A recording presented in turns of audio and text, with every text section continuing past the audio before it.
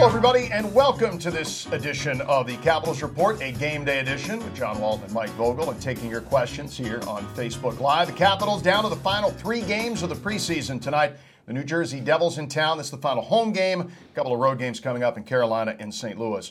We're going to get a really good feel tonight for what this team may look like. A lot of regulars going to be in the lineup, but that doesn't mean that there aren't going to be competition for jobs tonight, especially at the forward position. Love what Nathan Walker has done, but there have been a lot of guys that have made statements this camp. Tyler Graovac, too. This is a big night for him, perhaps, as well. But for some of these depth positions that we've been talking about all summer, this is kind of where the rubber meets the road tonight and the next 2. You're right, Johnny. And when you do the math, and we've had a lot of cuts here, there were a big round of cuts over the weekend, a smaller round yesterday, and now ostensibly this team is down to 29 players. Yeah, there's 30 on the roster. There's an extra goalie. Teams carry 3 at this time of year. We all know who the 2 netminders are going to be here to start the season. So realistically, about 6 at least, and perhaps 7 more players to be cut. 3 defensemen and either 3 or 4 forwards. And when you look at that forward group, you only see 2 guys, Jacob Vrana and Travis Boyd, who don't require waivers to be sent down. So those guys would be the easy send-downs, but to me, Vrana's done enough to be here. So it's going to be really interesting to see how they handle these last few cuts and who's left with a chair and who's left without one. Working with the assumption for a moment that Vrana would be here when the Caps head to Ottawa for the regular season opener, there comes the issue, and this has been the talk all around the boards and around camp here for the last few days. What's this lineup going to look like by the time you get there? I think for those who are coming to the game tonight, you're going to have a pretty good idea by the time it's done. You're going to see the top 6 generally the way that it's probably going to be configured. If that's the case, does Jacob Vrana slot in perhaps on the Brett Connolly position on the third line? Does he play the left side? Where do you see Vrana fitting in here? I think he's capable of playing either side, left or right, and he does have a little bit of chemistry with Lars Eller because the 21 games he spent with Washington last season, I feel like he played mostly on Eller's line, and he played both sides of that line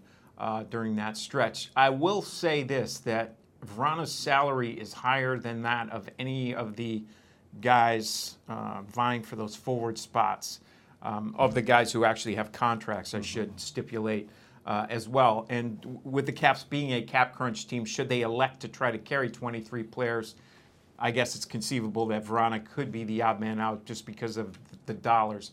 But I've said this before, I wrote this yesterday too, that we in the media, I think, tend to put a little too much focus on that opening night roster. And you and I have seen over the years guys who were in Hershey at the start of the season who wound up with 20-goal seasons or huge contributions. Brooks Laich in 05-06 is a good example. So I think that this year's Caps roster is going to have a lot more fluidity, and there's going to be a lot more to and fro between Hershey and here just because of the nature of this team. Question from Graham asking about any chance that the Caps pay attention to the waiver wire for a possible upgrade. That actually kind of dovetails into this same conversation just because how many guys will you carry? Do you have the money for it? And if there is a guy on the waiver wire, it's probably got to be someone who is, shall we say, budget friendly, because you're not going to be able to fit them otherwise. Yeah, this team would have to, if they my thoughts are, sure, you're going to look. Window shopping is free, so I think they'll certainly peruse, walk up and down the aisle a few times, and maybe check the nutritional content, see what's in there. But I think, fiber. Yeah, I think that it's more likely that they would grab a defenseman in that fashion. I can't see them adding another forward to what is already a pretty crowded and difficult decision right now. Jukka Pekka didn't work out; they let him go yesterday. So now it looks like they're going to go with what's in-house, so to speak, what's in the organization. So I would think that if there is, like you said, it would have to be a cheap defenseman.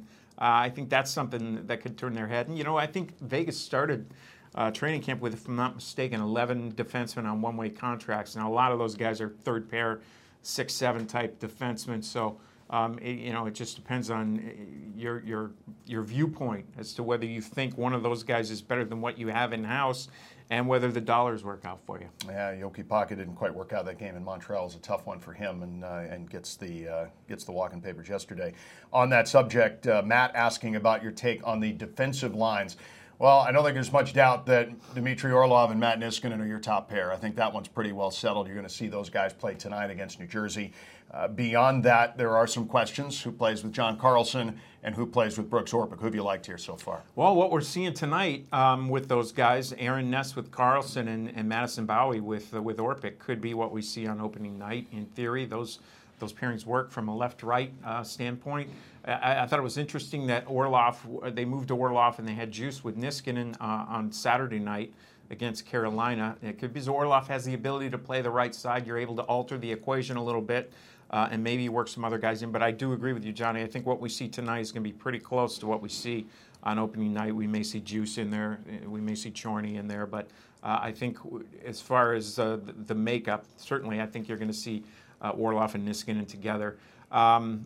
I've liked Bowey with Orpik. He only played the one game of the four so far, and it was the Montreal game that you referred to in which Jokipakka struggled. I thought Bowey was one of the better players for the Caps in that game. He led the team in ice time among defensemen. I think he had 22 and change that night, and he did play with Brooks Orpik. This is a guy who should be knocking at the door, and I think he is knocking at the door. You look at where he's come in terms of his body and fitness and all that. I think he's got an NHL body. I think he's ready to go. I think the injury last season that cost him the last half of the season probably cost him a trip to the NHL. I think he would have been called up sometime in the second half. And I think tonight's a big audition for him, and I think it makes sense if you're trying to break a young kid into the lineup to break him in with a guy like Brooks Orpik. And the fact that Madison is a little more offensive oriented and a guy who likes to jump up a little bit also, I think, makes Brooks a good partner for him. So I'm anxious to see how that works out tonight. I should say I'm excited to see how that works out tonight. And I think that could be a pairing that we see here and there over the course of the season. Because, again, I think there's going to be a fair amount of to and fro. I think it's asking a lot for the talent evaluators here to get these decisions right based on a handful of preseason games and a handful of scrimmages. I think you're going to see some to and fro first 15, 20 games maybe especially. Transitioning to special teams, Zach asking about the power play units and how they may look. Certainly a little bit different with some of the roster defections over the summer. Probably bigger roles for Evgeny Kuznetsov, possibly Brett Connolly, and maybe even sneak in Alex Chiasson. We'll see. Yeah, I think you're going to see Evgeny Kuznetsov slide into that spot that Marcus Johansson had along the goal line. Now, that makes for an absolutely lethal first unit, but it does take a little juice out of that second unit because you don't have a true center now any longer on that second power play unit. Andrei Burakovsky is probably the closest thing you got, a guy who had about a half a season of a trial at center when he first came into the league a couple of years ago. So you're probably going to have to split the face-off duty on that second unit. I think they're looking at Orlov and Niskanen on the point there, probably Burakovsky and, like you said, Connolly or Chiasson. Not sure who the other winger would be at this point. Maybe both of those guys, actually. And both of those guys, Connolly and Chiasson, have had some work in the diamond spot where TJ Oshie works on the first unit and where Justin Williams worked on the second unit last year, leaving a little bit of an opening there. But the first unit should be the same, except for Kuznetsov sliding in for Johansson. So what you might see, given the fact that it is kind of a front-loaded first unit, rather than in a all things being an equal situation, a minute split or even a minute 10, 50-second split, you might see that first unit hanging out there for minute 20, minute 30, just because that's where most of your weapons are. Yeah, just tons of ability in a power play one as we get going here. Hugh asking about Brett Connolly specifically. Is he a third lineman forever? No, maybe not. In fact, some of the discussion, you and I had a team event the other night talking about that even with Dick Patrick about whether or not, how does that slot in? Does he move to the right side? If only when you take away Justin Williams, you're trying to figure out who's going that side. If it's Connolly, then maybe Vrana's on the third because you don't want to put that much pressure on Jacob as you go into the season. Real chance that Connolly could very well be in the top six when we head to Ottawa. You're the guy that brought it up about maybe not putting so much pressure on Vrana to start the season, and I like that idea. And then there's the fact that I alluded to earlier that he does have a little bit of history with Lars Eller, and they have some comfort together. So to me, Connolly is one of those guys who's really stood out at camp this year. He looks like he's come in with a purpose. And look, this is a guy who is spending the second straight camp in the same place for the first time in a little while. He came to Boston at the tail end of a season, got a camp there. He's bounced around a little bit. He's still a pretty young guy. He's got a lot of ability and a lot of skill. And I think the fact that he knows he's settled in here for a couple of years has really meant something to him. But he's definitely come to camp with the mindset that I want to grab one of those top 6 wing spots. I want to play with Kuznetsov or Backstrom because I know what that could mean for my career going forward. He scored 15 goals last year, and I don't think of all the guys who scored 15 in the league last year, I don't think anybody had less ice time per game than Brett Connolly did. So no real special teams time either. That too. That was my next point. He did it all at even strength, and he did it on really harshly budgeted minutes. And this year, his minutes are probably going to go up a little bit. His special teams are probably going to go up a little bit. We saw 65 goals walk out the door last year. If Connolly can get to somewhere between 20 and 25, that replaces maybe 10% of those, and that's what you're going to need. You're going to need a bunch of guys to chip in and replace those. For Kim and Drew asking about, again, getting back to what will probably be the most interesting set of cuts between now and when we get to Monday, and that is the forwards. Who do you think the cuts will be? Chandler, Devontae, Graovac seems to be a backlog. I think you can make a case for all of those guys. You've talked about waivers, which is certainly going to factor into it. It's not just solely merit, but a lot of it is, obviously, this time of year, whether or not you can get a guy through waivers or not. Smith Pelly's on a 2-way contract, so maybe he's a guy that goes, but certainly, with the mass that he brings, he's a big fella. And I mean, a guy who in the past has had success even in the postseason. He's been a bit of an enigma wherever he's been, Anaheim, Montreal, New Jersey. But he's always started really well, and if you maybe give him a shot under this coaching staff and a fresh set of eyes, who knows? Well, and the thing is, everybody who's still here is still here for a reason because they've impressed. They've opened some eyes so far. So I think that another thing, and you alluded to it a little bit there, asset management is going to be important too, especially if you think this is going to be one of those seasons where you're going to have some flux and some fluidity between Hershey and Washington. You may want to. Let's face it, too, injuries. This team has been incredibly healthy the last 2 years, the healthiest team in the NHL. Expecting that to continue with a new medical staff is asking for a lot. So we'll see how that plays out. But I think that you may see the Caps try to keep as many of these assets in-house as possible, which could involve, as we alluded to earlier as well, maybe parking Jacob Vrana in Hershey for a week or 10 days or a couple of weeks at the start of the season until something opens up organically. I don't know what their thinking is right now, but they do have a lot of forwards who have impressed at camp this fall, and they don't have enough spots for all of them. So that's going to be real interesting to see how that all shakes out. And normally you like to have those last 2 games as a bit of a dress rehearsal, and that's what this team has been able to do the last 2 years with virtually a set lineup at the beginning of training camp. This year they had some questions, they had some job opportunities. They don't have that luxury. I think tonight's going to be important, but I think also at least that first weekend game is probably going to be important too for some of those bubble guys. Christy asking, have you noticed any particular mentoring pairs between new guys and the vets? I think when you use the word mentoring, the first name that comes to my mind is Brooks Orpik, a guy who's practically an assistant coach at this point on the ice, and certainly this time of year to be able to be with some of these young defense. And for a guy like Madison Bowey tonight, I can't imagine a better guy to be playing with to be able to learn some of the ropes in the NHL than playing with Brooks Orpik. He's played, and I think Brooks has had 2 partners, if I'm not mistaken, this camp. Connor Hobbs and Madison Bowey, and that's perfect. Connor Hobbs, first pro season. Madison Bowey looking to make the leap from the AHL to the NHL. So the way they set up the pairings at the beginning of camp, pretty much every guy was in a mentor role. Even Dmitry Orlov and John Carlson were paired with younger guys. Niskanen paired with younger guys. Taylor Chorney paired with younger guys.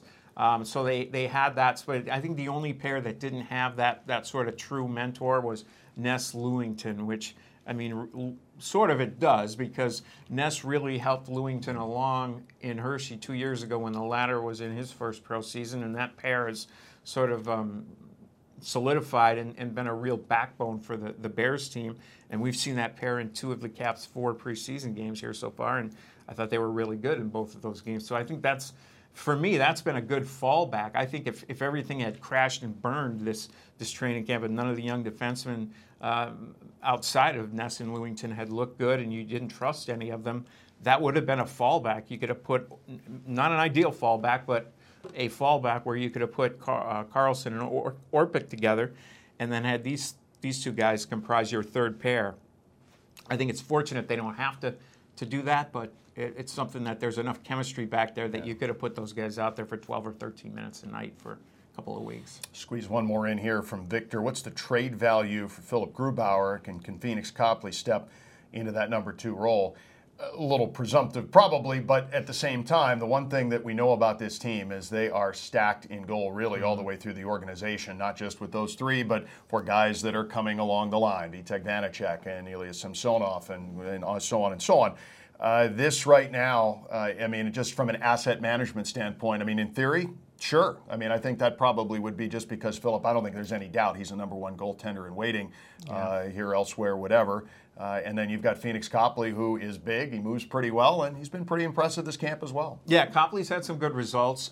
When you watch him, I don't think he's quite as structured or as tight as the other 2 guys, as Holtby and Grubauer. And maybe that's the Caps signed Copley as a college free agent. He had 1 year in their system before he was traded in the Oshie deal, and then he was a year and a half in the St. Louis system. So now he's getting back under the tutelage of Scott Murray and to a lesser extent now Mitch Korn. So I think he'll be better half a season from now than he is right now. I think when you watch him, he sort of gets untethered from the crease area a little bit. He's got all the tools. He's got great size. He's got reflexes. He's athletic. You like what's there. So I would say if there is a market for Grubauer, it's going to come about because of an injury somewhere else. It's going to be somewhere down the line. It's going to be something completely out of the Caps' control. I guess theoretically, maybe some starter somewhere in the league crashes and burns, and maybe you get a team that's knocking on your door asking about Grubauer's availability. But as to what the market will bear, I mean, only time will tell. Look, the Kings lost Jonathan Quick on opening night last year, and they really didn't do anything about it until they went out and got Ben Bishop, which was kind of when Quick came back. So, it depends on how much urgency a team feels to address that need or that position too. I think it's just something that you realize that it's something that could be in your back pocket going forward, but it's not something that you count on. Caps and the Devils tonight, the final home preseason game of the fall. 2 games coming up Friday and Sunday on the road at Carolina, at New Jersey. Puck drops tonight at 7. You can see the game on CSN. Joe Beninati, Craig Laughlin, Alan May between the benches tonight. And then Kenny Benraby, yours truly, on the Caps Radio Network on Sirius XM 91 tonight as well. And we start at 7 o'clock. Thanks for tuning in to this edition of the Capitals Report.